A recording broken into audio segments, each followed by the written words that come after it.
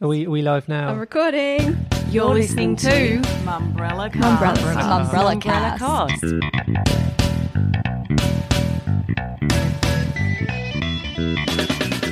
Welcome to the Mumbrella Cast. I'm Tim Burrows. And I'm Vivian Kelly. Joining us to break down a big week in media and marketing is our senior media reporter, Zoe Samios. Hello. And our advertising and comms reporter, Abigail Dawson. Hello. Plus, coming up later, we'll be talking to Shadow Communications Minister Michelle Rowland about the digital economy, They still don't have a digital economy strategy. betting ads, There is an appetite within the public for there to not be sports gambling advertising on television. and ABC funding. But first, the week's topics. The most dramatic week in the history of the ABC. Lisa Messenger and me. Fucking publicity stunt. Yeah, okay.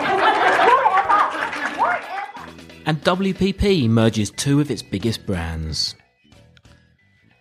So there haven't been many weeks like this one. Not that I can remember anyway, apart from maybe that week they announced that Nine and Fairfax were merging a few weeks ago. On Monday, the board of the ABC fired its managing director, Michelle Guthrie, which seemed to come pretty much out of nowhere. And by Thursday, Chairman Justin Milne had walked the plank too.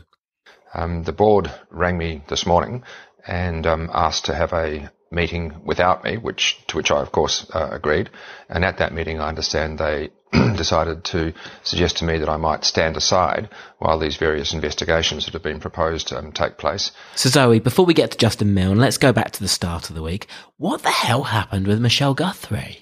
That's a great story, Tim. Well, do we want to go into where she came from to start off, just quickly? Yeah, that's a good place to start. So she's been there less than 2 years. Yeah, so she was about 2.5 years into her 5-year term at the ABC. Which is a polite way of saying more than 5 years, more than 2 years. Yes, it's a polite way of saying it. She was appointed to the role of managing director in December of 2015 and then joined in May 2016 from Google, where she was the head of the managing director of agencies over in Singapore. So this is my first thing. What is this obsession with, they used to work at Google as if it's an automatic stamp that someone's a genius, they know the world of technology, they're going to be brilliant.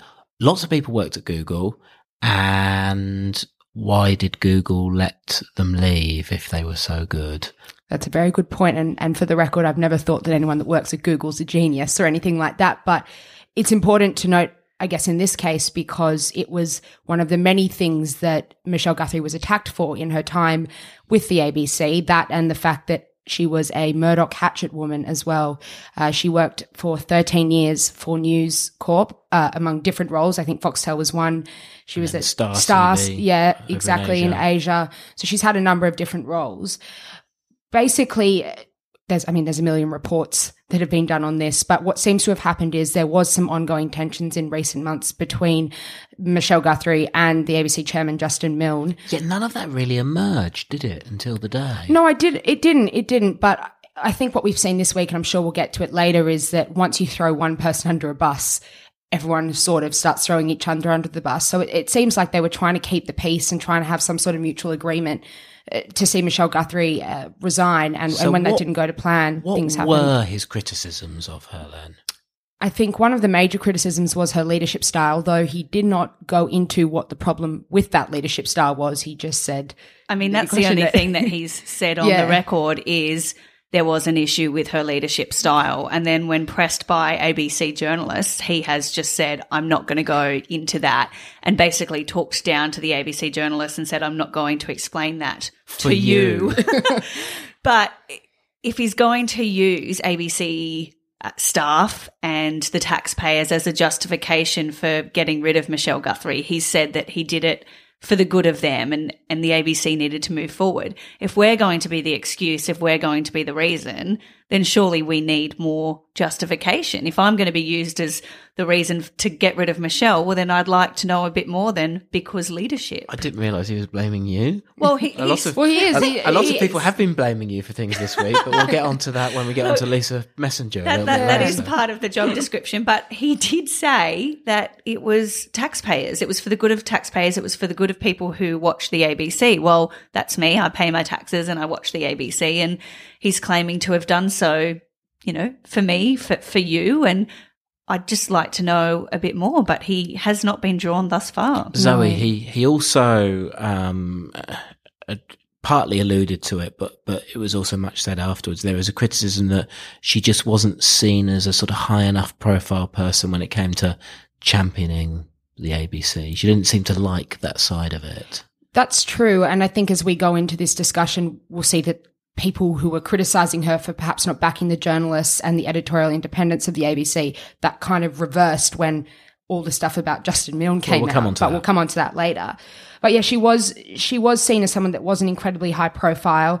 When she was appointed, there was a profile on her in the Sydney Morning Herald at the time, which was comparing Mark Scott, who was the former ABC managing director, and Guthrie. I miss Mark Scott.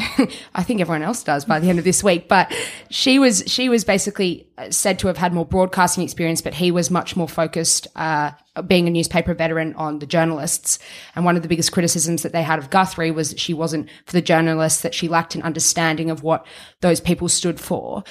In saying that, as we've seen this week, everything can change, and it looks like she was defending and standing for things that maybe people didn't necessarily see. But it's part of her job to sell the story of the ABC to her staff, to sell the journey that she's taking the ABC on to her staff. Which she didn't do. And to sell it to the public. So who knows, maybe she was doing an admirable job and defending Emma Alberici and defending the staff and standing up for the ABC. But she was quiet at moments that mattered, and she was known for being very good at having pre-prepared remarks and spouting those, but not at coming out swinging in favour of the ABC. Well, we'll explain the reference to Emma Alberici in a minute. Zoe, just before we get on to sort of Justin Milne's fall, maybe just explain how the roles of the board and the managing director work together. So if we go to the top in the chairman of the ABC board is appointed by the Governor General, and the ABC chairman and the board members will appoint the managing director. The idea of the managing director is to manage the day-to-day operations. The idea of the board is to oversee, strategy, a much bigger view of the whole business. But there was a lot of criticism this week, and it's something that I really enjoyed on Twitter, where people were saying that, Justin almost wanted Michelle's role, Michelle wanted Justin's role. She wanted to be a bit further back, overseeing, the structural strategy of the business, and he wanted to be in the day-to-day operations.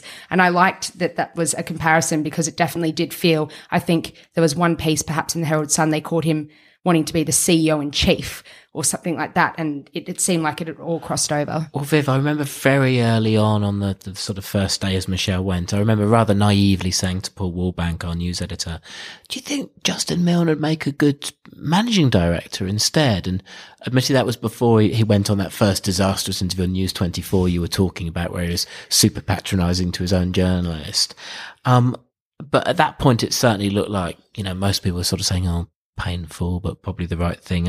But then something of a twist, as one media executive from another organisation said to me this week, slightly distastefully, it turned out that she was wearing a suicide vest as she walked out of the building, and some emails began to emerge. Look, there's certainly some dramatic language being used around this. I know that on Thursday, on the cover of The Australian, they were talking about how the ABC resembled Baghdad after the fall of Saddam Hussein, which I suspect it didn't. In fact, I can guarantee it didn't. But look, I can see why people are drawing on this dramatic imagery. Emails have leaked to the Sydney Morning Herald. I personally haven't seen them, but it's been very widely reported that Justin Milne was contacting Michelle Guthrie and telling him to get rid of journalist Emma Alberici after her coverage, which was found to be problematic and incorrect and was reworked. This was of tax issues. Yes, so she was reporting on proposed tax cuts by the then Turnbull government, which upset then Prime Minister Malcolm Turnbull.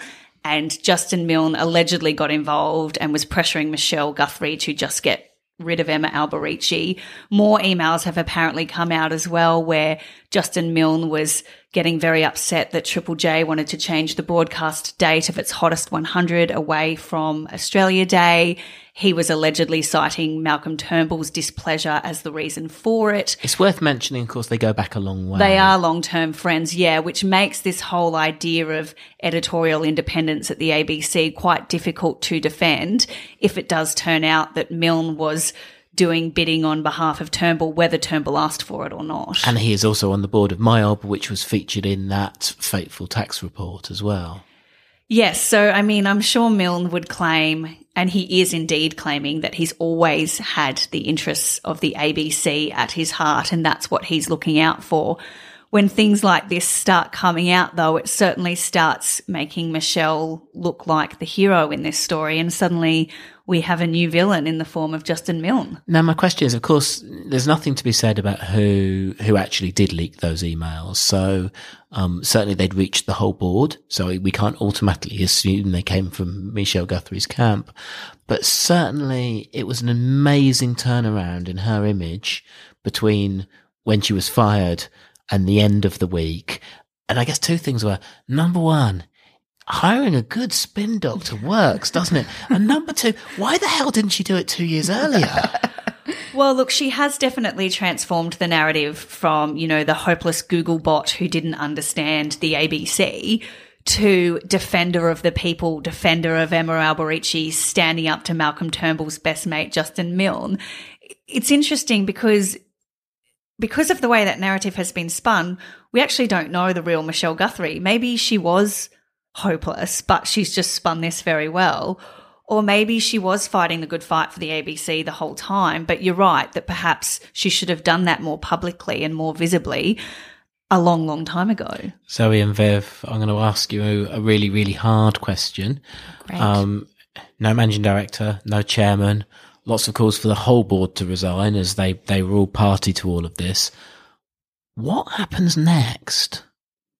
Oh, God, that's a very hard question. Well, Communications Minister Mitch Fifield has agreed to do an inquiry so basically the ABC had a staff meeting earlier this week. They passed a unanimous motion to have an independent inquiry into Milne's emails and that he would step down or resign while that was underway. Now that he's resigned and Mitch Fifield announced that an inquiry would commence, I think that's probably the next step. But who's appointed chairman in the meantime? I have no idea. Well, in Michelle being fired, David Anderson has stepped up to be acting managing director. And I know that Gavin Morris, who's the head of news at ABC, has just been telling staff to get on with it, hold your heads high, keep going, keep reporting on this as you would any other organisation. So for most people at the ABC, which I'm sure doesn't resemble Baghdad at the moment, I'm sure they're just doing what they do every day, and they'll end up appointing someone who no doubt will end up being the victim of government complaints and all sorts. It's not a new phenomenon, this government coming after the ABC and questioning its funding and its model. Now, you mentioned Gavin Morris. He's come out of this quite well, hasn't he? Because all of this pressure to fire Michelle Guthrie, to fire the political editor, none of that happened. So it was either stopped at the Michelle Guthrie stage or the next stage. It feels like there have been a couple of backstops providing some support for the editorial staff. Well, I guess that in that sense, it shows that the ABC can be somewhat independent. There was obviously a lot of pressures on all of these people to get rid of Emma Alberici, to stick with the Hottest 100 date, to get rid of various people who'd upset various politicians and board members, and perhaps them sticking around and Justin Milne resigning as a result of all of this shows that actually the ABC has a bit more integrity than perhaps the government believes. The other thing that I wanted to add on top of all of this that's happened, and it's back on that editorial independence thing, maybe it's just a case of Milne and Turnbull being friends, but I think it's massively concerning that a chairman or a managing director is so worried about budget cuts to the ABC that it will ultimately compromise the purpose of the ABC. If you are trying to make sure your journalists ultimately don't piss off the people that will give you funding, there's ultimately going to be a bias in there. And I think this week for me has been particularly disappointing because even if I did have the perception that the ABC wasn't biased, it feels as though they are so concerned that they are going to be strangled or cut or axed or whatever analogy they want to use. I think there was cutting the fat that was used earlier this year. When there is that much pressure on them, that is a really big concern for the editorial independence of the ABC, because ultimately if they're so busy trying to make sure that they don't lose funding, they might compromise what they're actually set out to do. I think if there's one thing that summed up the personality of the ABC's culture earlier this week, it was when the staff had their protest meeting and at the last minute they had to move it away from reception where they're going to have it because they had some visiting puppies they didn't want to disturb. Well, I think that's fair. There's no need to bring the puppies down into all this. That's true. I did enjoy all the tweets saying, meanwhile, also at the ABC, and just all these little cute little puppies. But you can see that they're a business, and when you look at those photos, you know, it reminded me of the strikes that Fairfax Media's had in the years gone by. There's this camaraderie and they all stand for something. Whether or not the top also feels that way, it didn't perhaps seem that way this week, but at least the staff underneath seem to be robust and working together. Well, next, big changes at two of the world's most famous agencies.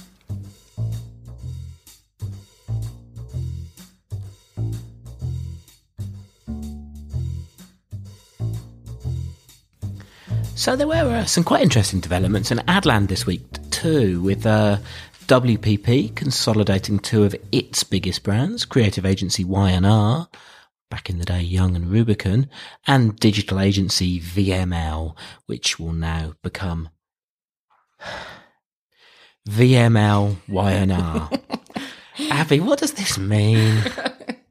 I somewhat have a little bit of deja vu, Tim. This merger that WPP has brought on reminds me somewhat of about a year ago when the White Agency and Grey Group merged to become White Grey. Fellow WPP agencies. Correct. And it all feels very, very similar. So when the White Agency and Grey Group merged in, I think it was May last year, they decided to do a joint CEO thing where Miles Joyce, the CEO of the White Agency, and Paul Warboys, the CEO of the Grey Group, became joint CEOs at White Grey. How did that go? To put it politely, not great. It didn't really work for them. Another year later, both CEOs were gone, and M&C Saatchi's Lee Simpson was brought in and is now running the agency. And for me, it just feels like VLM Y&R is heading down the same path. So they've said that Pete Bozelkowski, who joined the agency 3 months ago to lead Y&R Australia and New Zealand. And where was Pete before? He was the Sydney CEO of Leo Burnett, but had previously worked at JWT, so a WPP agency. And Aidan Hepburn, the CEO of VML, who's been there for, I think, about 6 years, are going to run the agency together. So just like the White Grey merger. Isn't it quite similar? So it is really interesting. And another thing that kind of comes to my mind with this as well is there are some client clashes for both VML and Y&R. So VML do project work with McDonald's on their digital account, but Y&R holds the creative account for Burger King. And then you also have two retail brands. This is out of New Zealand. Correct. And you also have two retail brands, Uniqlo, who VML have the account for, and Best and Less, which Y&R recently just won the account for. So there will be some client losses there, I can only assume. And I suppose on the McDonald's side of things as well, once this is effectively a creative agency, is it DDB that Correct. work with McDonald's? So they're going to have a view on that as well, presumably. Yeah, absolutely. I think it would be hard for VML Y&R to work on the McDonald's account if DDB are already doing the advertising. Also worth noting, of course, for a while, Y&R, well, they had a merger before that, of course, when they took over George Patterson and became George Patterson Y&R, and then GP Y&R, and then just Y&R. Yeah, and look, to jump in there, when Abby was giving that very succinct analysis there, at one point she did actually say VLM Y&R instead of VML Y&R, which just shows what a confusing and, I would argue, ridiculous and unimaginative name it is, because you're just going to get the letters so confused. It's not something you can turn into a word. I don't even know how you'd say it. Vlmwr. And it's too many letters. I was thinking, it's almost a bit like familiar. Oh, because it is all too familiar, isn't it, Tim? But another thing that's sort of interesting to me as well is if we look at WPP as a whole, globally and locally, there have been mentions of consolidation. And there were rumours flying around at the start of the year that JWT and Grey, or JWT and White Grey here in Australia, were going to merge. So I'd be curious to see if this is I suppose a signalling of more consolidation under Mark Reed, the new CEO of WPP. This is WPP globally. Correct. And if there are going to be more changes there and more consolidation. I mean, Sibling as an agency is already sort of reporting directly into Y&R while it still does have its own branding and I think one of its own accounts. That's also already sort of working under Y&R. So it's really interesting and I'd be curious to see what happens next. Next, what happened when Vivienne went head-to-head with Lisa Messenger?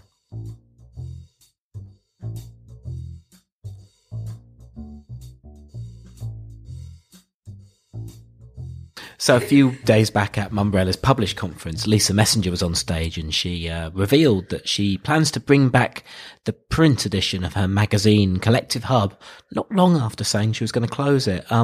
Viv was interviewing her on stage and things got a little bit heated. So to be a cynic and probably preempt the Mumbrella comment thread when I go and write this, were you ever actually exiting print, or was it just a bit of a publicity ploy? I'm cancelling the magazine, I get some publicity from that, and the goodbye letter on the cover of the magazine got lots of coverage, only to come back and say, hey, I'm back on November 29, get some coverage for that. Is it just a case of you knowing how to play the media? At that, I want to swear, and you just said to me... You can swear at me. And you just said to me about the previous session, if you have any fucking idea what it takes to run something like this, there is no way on the planet. If you knew, you're not a business owner, if you knew the blood, the sweat, the freaking cash I've hemorrhaged, not having a baby, like I put so much on hold, I take massive offence to that. I wasn't saying it's my point of view. I'm okay. I'm letting you know what's going to be written. That's okay. But whoever wants to say that, perhaps read everything I've written. I am probably in this country the most open book. 6 books in 4.5 years. There is not a thing I don't share authentically. That book there, I share every single detail about every single bit of financial hemorrhaging, everything I did. So I get it, and I'd love that to be a big fat fucking yes. But no. Well then, you certainly addressed that one. Yes, I do. And you can say fuck in that afterwards, as much as you want. That's fine. I gave you permission to swear, so that is fine. I'm a very passionate person, especially when it comes to this. And I'll tell you why. I bust my freaking ass every day to give a voice to other business leaders, to entrepreneurs, with anyone out there who has a vision, every single freaking day. And the sacrifices and the putting my ass on the line every day to do that for other business owners, that is fucking passion. And nothing on the planet can change that fucking publicity stunt. Yeah, okay. Whatever. And I tell you what, as media, let's stand up for each other. Let's not write bullshit comments about each other. Let's actually stand up for each other. We're not fighting against each other. We're all trying to keep this industry alive. So if people want to pick on me and say publicity stunt, whatever. Go for gold. I am just there wearing my heart on my sleeve every day. I will give this industry and I will give entrepreneurs every single bit of me until I go to the grave. Whatever it is, I will do it. So that was what happened when Lisa and Viv crossed paths. Viv, before we get into the practicalities, Is there anything you would do differently about asking that question? Because it was very controversial in our comment thread whether you've been disrespectful towards Lisa by asking a cynical question. I don't think there's anything I'd do differently. I went into that fireside chat really with no preconceptions of Lisa, her background or her future. To me, on stage, when she announced she was bringing the Collective Hub magazine back after only folding it in April, I was genuinely surprised. It was the first time I've heard of it. And instinctively, I knew where the Mumbrella comment thread would go, which is exactly where it's gone, which is people questioning whether she was doing this all for publicity. So I asked the question, made it clear it wasn't my own point of view, because I wanted to give her the chance to address those criticisms before they happened so that she could get on top of it and, as she did, completely shut it down and say, no, that's not correct. But by the Lisa fan club, that's obviously been, I would argue, misinterpreted as me, Vivian, coming for Lisa. No, she also said on stage she was going to be bringing it back, and probably twice a year. Others in the comment that have suggested, no, it's coming back as a one-off. Have we got to the bottom of what's actually happening? Look, it is confusing. She announced it on stage under the banner of Print Isn't Dead.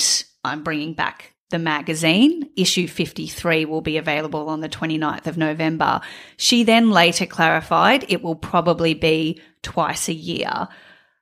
I've now had her and a number of members of her fan club contact me and tell me that I'm wrong and it's probably only going to be a one-off. There's lots of unclear language, though, with this probably and maybe. And the thing that she has said officially on the record is it's going to be twice a year and they're going to see how it goes. Zoe, your views? Look, I think Lisa, and I listened to the recording. I unfortunately wasn't in the room at the time, not till the very end, where it was very heated to walk into. But I think Lisa is a woman of a lot of contradictions. What I heard from the beginning of that was, a time of reflection, looking back on the challenges that she had with her print edition, to then go around and not only just say, I'm bringing back print, but all those people I made redundant, I'm going to hire as freelancers and they're going to do the work again, but it's going to be more efficient because I'll have KPIs and all of that, etc. I don't know what's going on in her head, and I feel it almost feels like this one-off or twice a year is a publicity stunt again on stage at Mumbrella Publish. I also have nothing against Lisa, but it doesn't feel like she has any sort of direction. It feels very impulsive, and I also just really don't agree with hiring back people after you've spent $500,000 on redundancies, Viv? So the other question between myself and Lisa that got heated is what you're alluding to. So when she shut down the Collective Hub, she said she let all of her 32 staff members go, which cost her $500,000 in redundancies. 17 of those 32 have been brought back as freelancers to bring back this one-off edition of the magazine. Now, she said it's so much more effective. She's never been happier. The staff have never been more productive. They're not wasting time in meetings. She made it sound bloody fantastic. She also used the phrase, I think, which I think some people who've been, some journalists have experienced redundancy, if not there, then elsewhere, might object to. She was giving them their freedom. Yes, she basically said she wanted to let them run off and be free and do other things and be creative and get in touch with their genius zone.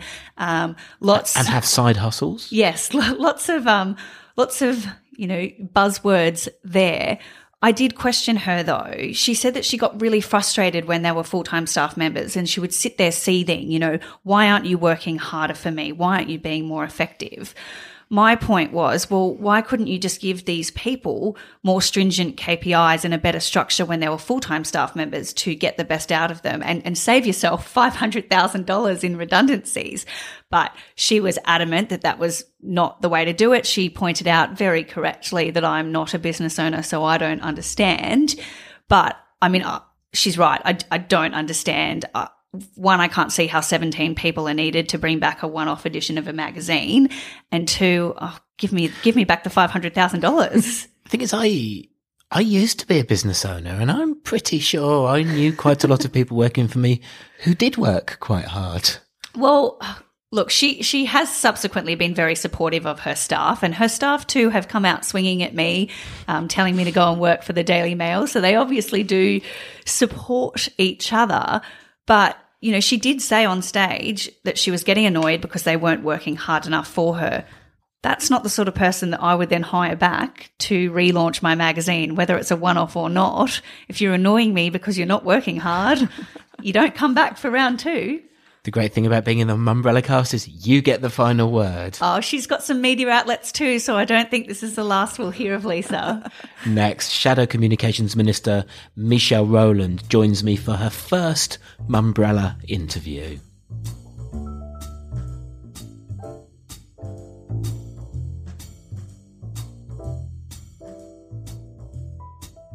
Joining us now in the Mumbrella cast is Michelle Rowland, who is the Shadow Communications Minister.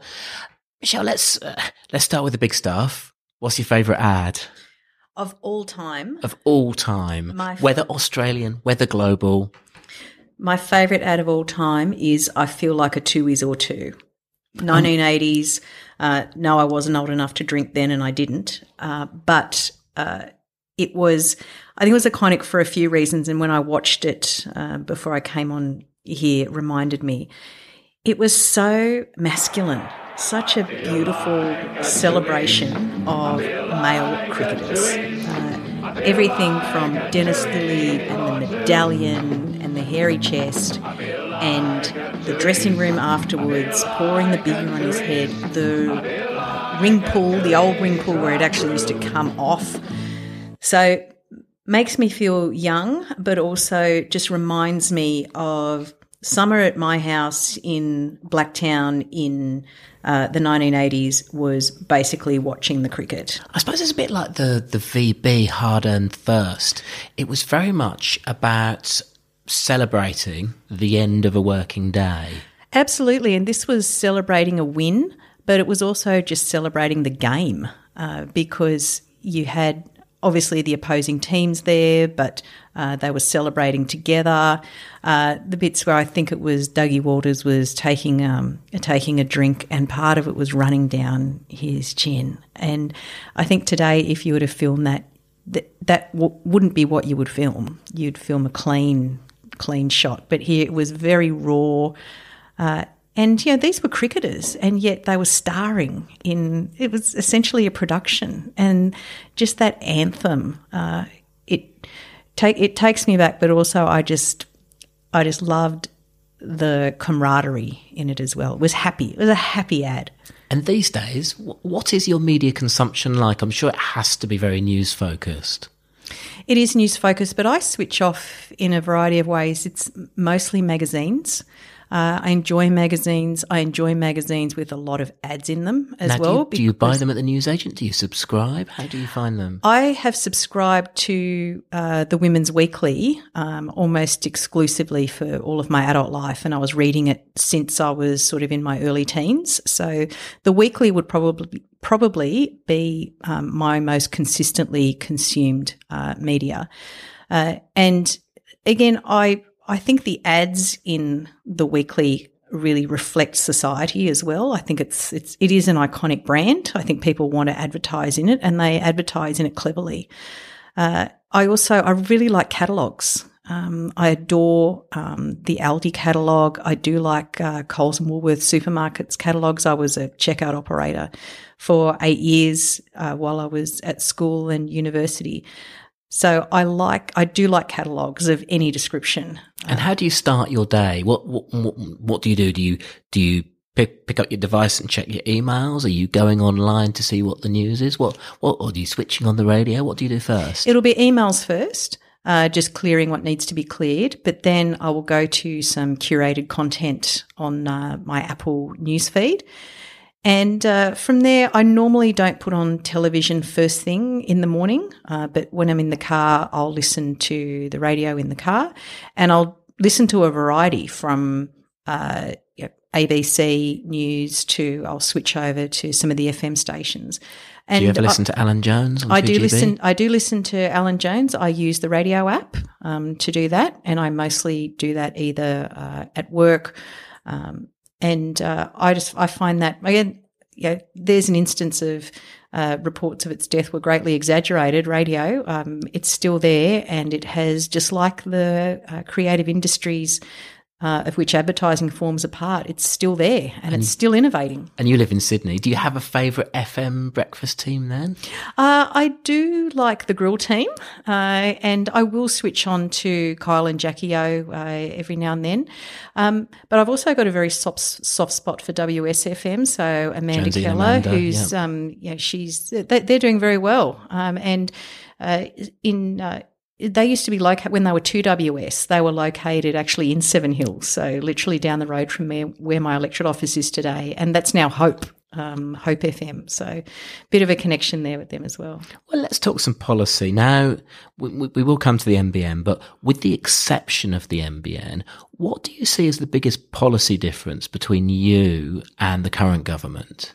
I think it would have to be the need for not having a piecemeal regulatory approach, and really examining the ways in which, yes, connectivity is extremely important, 5G is coming, but how are we going to utilise all of these technological changes, these real step changes they are, how are we going to use them for the benefit of the whole of the economy? And I think the lack of a digital economy strategy, we're about to go into the 5th anniversary of the election of a coalition government. They still don't have a digital economy strategy.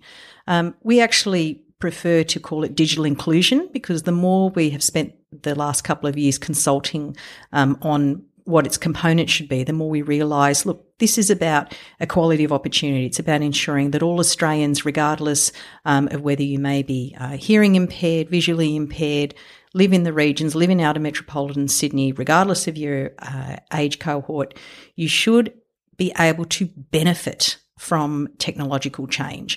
So that, I think, is the biggest difference. And the difference is stark there, because we've had countless numbers of ministers or assistant ministers responsible for the digital economy.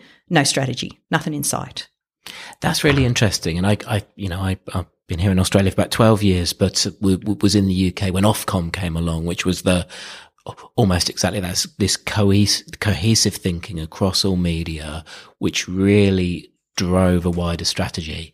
It took some tremendously clever public servants and people looking out to the public sector to bring them in to make it happen. Where do you look to for your thinking on this strategy? Well, certainly Ofcom's one of them. They have really led the way when it comes to having a real converged media environment, a Communications Act that they developed some years ago.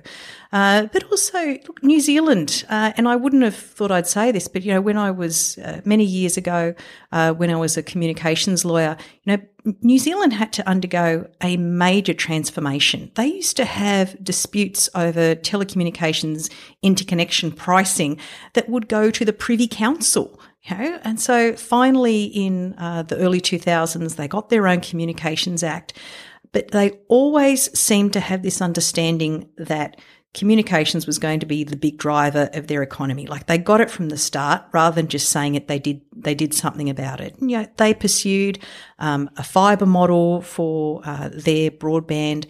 And I think New Zealand also stands in stark contrast to Australia. But certainly Ofcom, I wouldn't say everything they've done has been perfect, but certainly they are recognised as a bit of a standard in terms of regulatory achievement. And when it comes for the talent, the people to help you deliver a strategy around that, where will you look to for that? Already, I'm very lucky that I have managed to find many people in the sector, including the advertising sector, people who are in interactive games, just as another example. People who are interested in introducing audio description for people who are vision impaired. So I think the point is there are plenty of people out there with these talents. And in some ways we stand in contrast to the US, where I think there's much more of a culture of bringing in expertise from outside government. And with the minimal resources you have in opposition, one of the greatest challenges is that information asymmetry. You don't know what you don't know. We have to wait until, for example, as We recently had the latest NBN corporate plan come out. So we either have to use the mechanisms of the Parliament or wait until publicly available information is on the scene. But I tell you what, people across a variety of industries who are all interested in the digital economy space, I am very grateful for the level of engagement I've had over the past 2 years. And certainly this is really informing some deep policy development that we're undertaking at the moment. Where do you stand on the ABC? We've obviously seen the government, certainly in real terms, make some cuts. Would you give that money back? We made an announcement some time ago that Labor would restore the some $84 million of cuts to the ABC that happened in the most recent budget. And look, there have been around $500 million worth of cuts in the last 5 years. And that, of course, comes on the back of Tony Abbott staring down a camera the night before the 2013 election saying no cuts to the ABC or SBS. But putting all that aside, we recognise that this round of funding cuts, even as the ABC has said themselves, this is thin end of the wedge. This will eat into content, this will eat into services, and they have managed to cope with all the other cuts that have happened so far. But what's important also is to guarantee some funding stability for the ABC going forward. They have huge challenges in the digital space. They need to ensure they attract and retain the level of creativity that they've got and that they will need. And the public clearly values our public broadcaster. They are the most trusted source of news by a country mile. They are innovative. You only have to look at their iView platform, which is really an Australian leader. So the need for the ABC to not only be supported but also enabled to do all the things it needs to do in this new media environment, we are very much alive to it. And look, at a time when we have a high degree of media consolidation, we are about to become an even more concentrated media market than we already are, and we are one of the most concentrated media ownership markets in the world. The time has never been more important to support the ABC. And you touched on SBS as well. Do you think having advertising as one of the sources of funding for the SBS is the correct policy? Well, look, it's the policy that's there, and I think by and large it does work. Where I don't think it works is where government seeks to introduce even more advertising during prime time. And that was certainly something that this government was pursuing even when Malcolm Turnbull was Communications Minister. And the point that we made in opposing this, and the government eventually dropped it and restored funding to the SBS, I guess it's twofold. Firstly, you can't just use increasing advertising as a proxy for budget cuts. That just is unsustainable. And secondly, we have various players in the Australian media who serve different purposes. We do have a commercial free-to-air broadcasting market, and the SBS and ABC as public broadcasters, whilst they are different, they sit in that ecosystem as complementary to one another. And I think that the amount of advertising we've got on the SBS at the moment, it has shown to be effective. And although I know that there are some people who will claim, we should never have advertising on our public broadcaster, we do only have commercial advertising on the SBS.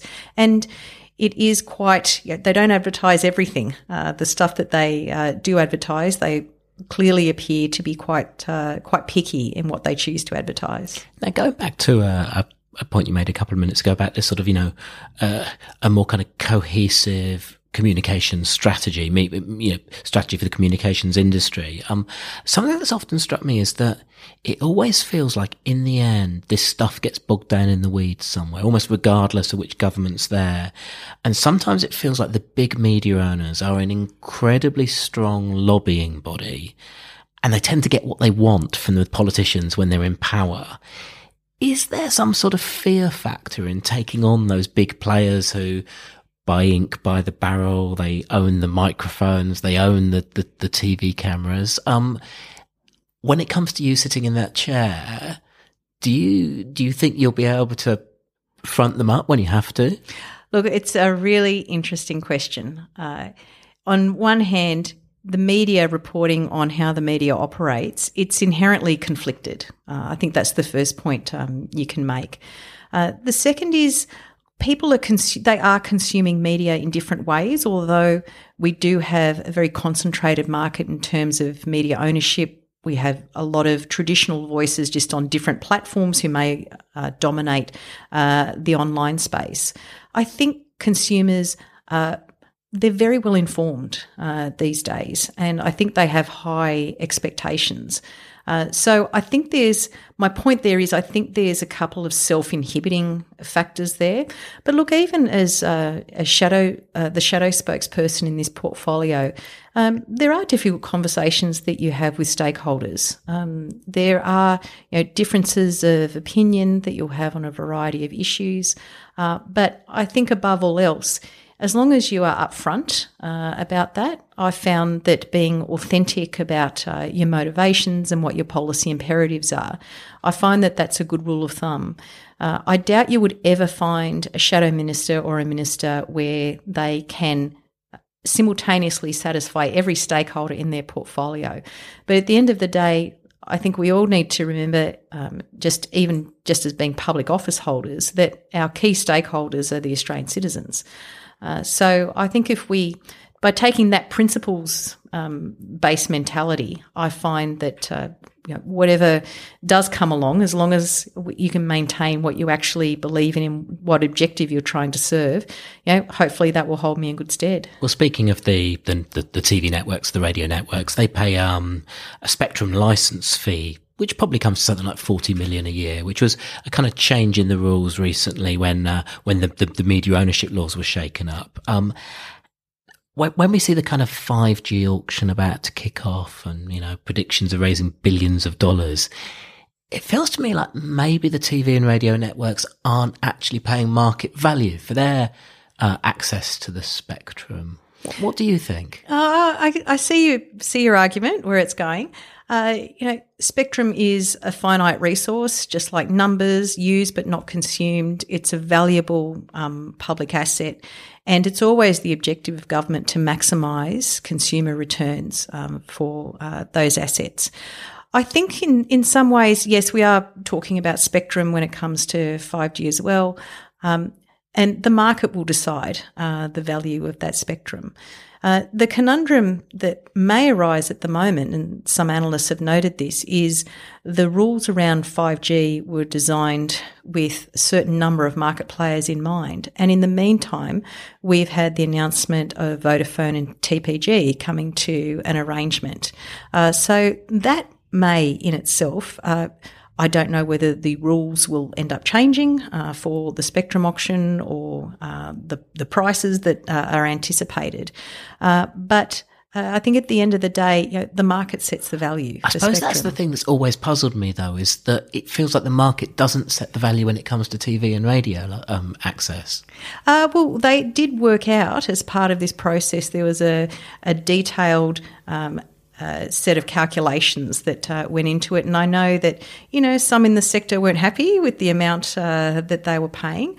But look, I think we need to come back to that principle of, look, it is a finite resource. Government needs to ensure that its value is maximised. Could you ever see you auctioning it back to potential TV companies, for instance? Look, I think that's looking a bit too far ahead into the future, and I think that those are the kinds of issues when we talk about the future of the platform, which everyone is thinking about the future of their platform these days, everyone from radio to television to subscription broadcasting. I think that's one thing that a holistic and well-integrated communications policy would examine. It's not one that I'm examining from my position as Shadow Minister at the moment. Previously, you were the Shadow Minister for Multiculturalism. I wonder, how do you feel about the sort of job that the media has done in covering the issue of so-called African gangs in Melbourne? I think it's been patchy. Coming from Blacktown, where we also have a high population of people from South Sudan and various other African nations, I think there's two things. I think firstly, in Blacktown, it's very clear that we are already, there's no real one dominant culture. But people do say, oh, I noticed that there's a lot of Africans who seem to be standing around a lot in the street. And I think that sort of comment wouldn't be made if their skin colour was different. So I think in some ways the media has quite a bit to answer for with some of the inflammatory terminology that's been going around. But look, I think in many respects they are also reporting on views that have been expressed politically as well, which I think has been unfortunate. And let's cut to the bare bones of this. This is about trying to incite a law and order issue for an upcoming state election. That is what I think this came down to in the case of Victorian reporting. I think it was highly regrettable that we had some instances where the media focused on people who said they were so-called community leaders, and some of that reporting I think was quite detrimental overall. I don't think it reflected well on anyone. But I guess the second point I'd make is that I think if you speak to any Australian by and large, we would all agree that we live in a diverse, multicultural nation.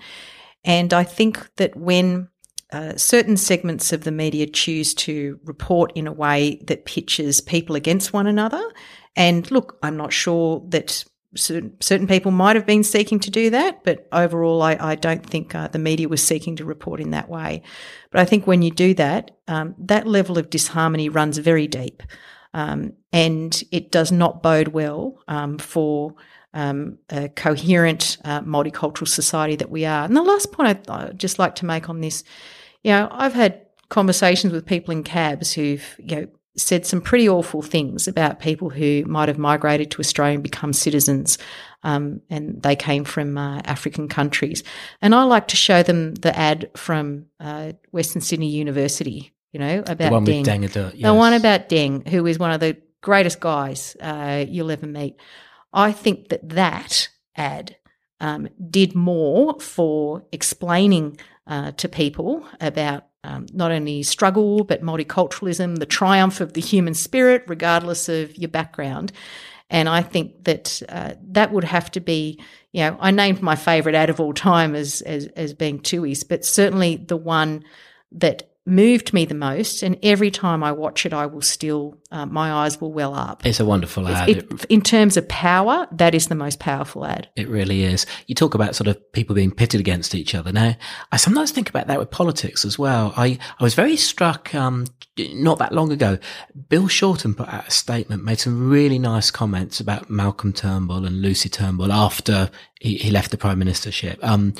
More recently, you said some nice things about NBN boss Bill Morrow a few days after he finished up in that role. And then I kind of counteract that with last year, Mitch Fifield called you unhinged and hysterical, your counterpart as the minister. Now, right now, your job is to tell Australians how bad he is at his job. He stands for nothing and is an absolute disgrace was a statement you put out recently. But when the cameras are off, how do the two of you get along really as two humans? Well, we don't actually deal with each other a lot face to face because we're in different chambers. But a lot of the legislative work of the parliament will get done in a pretty routine way. We're from different states, so it's not like we bump into each other at a lot of events. But look, I think more interestingly, you describe comments that I'd made and comments that Bill Shorten had made. I think we should have more graciousness in Parliament wherever possible. And I think Bill also was very gracious in his comments about Tony Abbott when he got rolled as well. He said words, and I still remember it, he said words to the effect of, Mr. Abbott used to always, when he would meet troops or go to military commemorations, he would almost feel embarrassed that he hadn't served, and he would say that. He said, Mr. Abbott, you served. Like, you did serve this country. I think that amount of graciousness combined with respect for the office of Prime Minister is something where you can contrast Australia and the United States, for example. There is far more tremendous respect for the office of the president than I think the office of prime minister. And I'm not just saying that applies to one party who may be in power at any point in time. I think the office of prime minister was highly disrespected when Julia Gillard was prime minister. So I think that wherever you can lead by example and show a bit more graciousness, then that's not a bad thing. Do you like Mitch Fifield as a person? Oh, I don't dislike him as a person at all. In fact, there's very few people in the parliament whom I would say that I dislike. Now, lots of our listeners work in PR. Now, as you referred to earlier, you spent 8 years as a checkout operator. What would your advice have been to Coles and Woolworths when this furore was going on over the stopping giving away plastic bags? Well, I think the problem was that they kept flip-flopping, and Australians are reasonable people, but they really get cheesed off with inconsistency. Like, I couldn't understand, well, I personally couldn't understand, well, if you want to incentivise people to undertake certain behaviours, then why are you engaging in this sort of price point? So look, I guess my advice would have been whatever decision you made, you should have just stuck with it. Like, if you want to give them away, fine, but think about what this is saying about your overall message. Go back to your objective. Just as, politicians, we forget to go back and say, I'm actually answerable to the people of Australia. What are you trying to achieve here? And I don't think you'd find anyone disagreeing. Yes, we need less landfill. And again, I think, having been, there has been a lot of advertising that's influenced the way we think about that, the whole reduce, reuse, recycle. But my problem was that they just couldn't seem to make a decision. And then they were looking at what the other one was doing, and guys, just make up your minds. Now, we chatted a little bit about ads already. The way that ads are regulated, effectively, it's a self-regulation system. Do you see that as working? Oh, I think Australia has had a good track record in co-regulation and self-regulation. I think the thing people understand about self-regulation in Australia is that where it doesn't work, you really expose yourself to the potential for that hard form of regulation in future. And I've always been one of these people, I came from the law area of law I practice. I specialised in telecommunications, but it was competition law and regulation. And one thing you learn about hard law and soft law. And just because something is soft law doesn't mean that it is ineffective. In fact, sometimes it can be hard law that is ineffective. And the industries know themselves better than regulators do. I think that's a fact. And an industry knows that it needs to conform to community standards. And often those community standards are what regulators seek to try and interpret. But sectors know. I think they know very well what those community standards are. So, look, what I'm a fan of effective regulation, and sometimes that comes from having legislative and regulatory powers. Sometimes that comes from having what are often voluntary and self-regulatory schemes. And where they work, I think that is where government should inherently be aiming to make those work wherever possible. Now, you are also a former, you served on the board of Screen New South Wales, industry funding body for, one of several, but funding of screen work, whether on TV or film. What do you see as the public role in funding stories on our screens? I think in many ways it's changed, but the story, the end remains the same. It's about Australian voices and reflecting the diversity of Australian voices. And I was very fortunate in my time at Screen New South Wales. I worked with Tanya Chambers, who's now in Western Australia. She was an excellent CEO. And I was there during the period where it was moved into the investment portfolio. And that was celebrated because it recognised that this was a creative sector that was contributing to the economy. And I also think, the public needs to recognise when we talk about these incentives towards the creative industries, it's not just benefiting, and I know that it's often the image that we see. We see the Hollywood star, or we see, often a politician with the Hollywood star. But the people who are benefiting from this, A lot of them are from my neck of the woods in Western Sydney. It's the multiplier effects of everyone from the logistics to the caterers to the makeup artists. And that sort of multiplier effect on employment generation, I think, is one that is now starting to be appreciated. But look, the overall objective should be about facilitating the telling of unique Australian voices. Australians want to consume that as well, and advertisers want to advertise next to it. We also, when I was there, we funded a game as well, and this was quite some time ago. And now that we know the value of the gaming sector, it is in the billions of dollars. It's a global export market. I think that also reflects the dynamic and innovative nature of the sector too, and the importance of the government's role in ensuring that continues. Just jumping back a bit to advertising and self-regulation, what do you think about betting ads on TV, sports betting ads? Is there too much? I think sports betting, the reason why there was such an immediate public backlash about it, I think you have to go back a few years. And I think it was the ubiquity of a certain identity that was being promoted during sporting events. And just judging from the feedback I was receiving as a local member at that time, that was the catalyst for a lot of the pushback on sports betting advertising. But look, we called for in Labor at the beginning of last year the importance of the government working with the sector, working with the sporting codes, working with the broadcasters to phase out gambling advertising for broadcasters on television.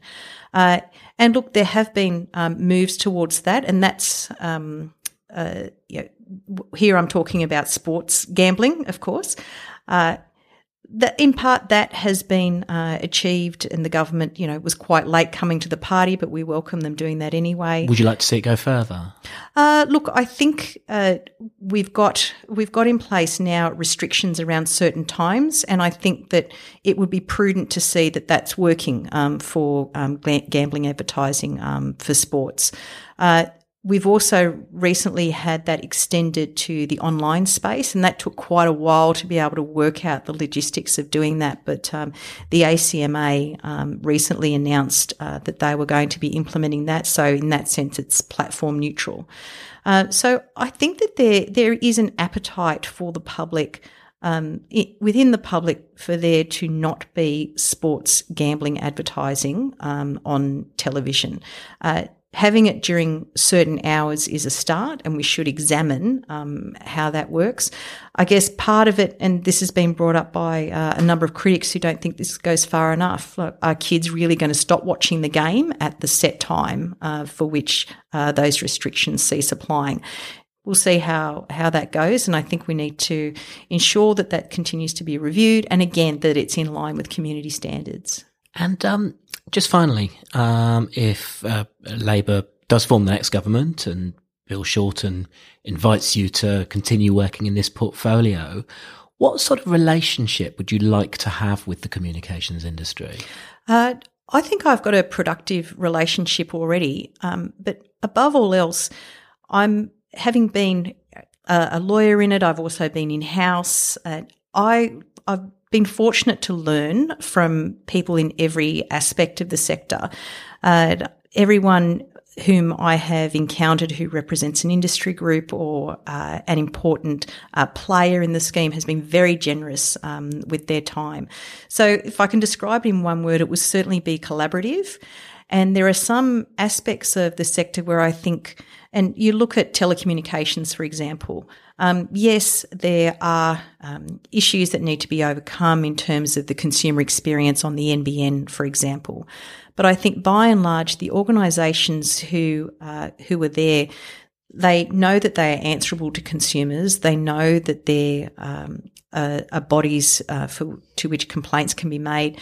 I do think that a stronger consumer culture is one that everyone is aiming for. We might differ on how to achieve that objective.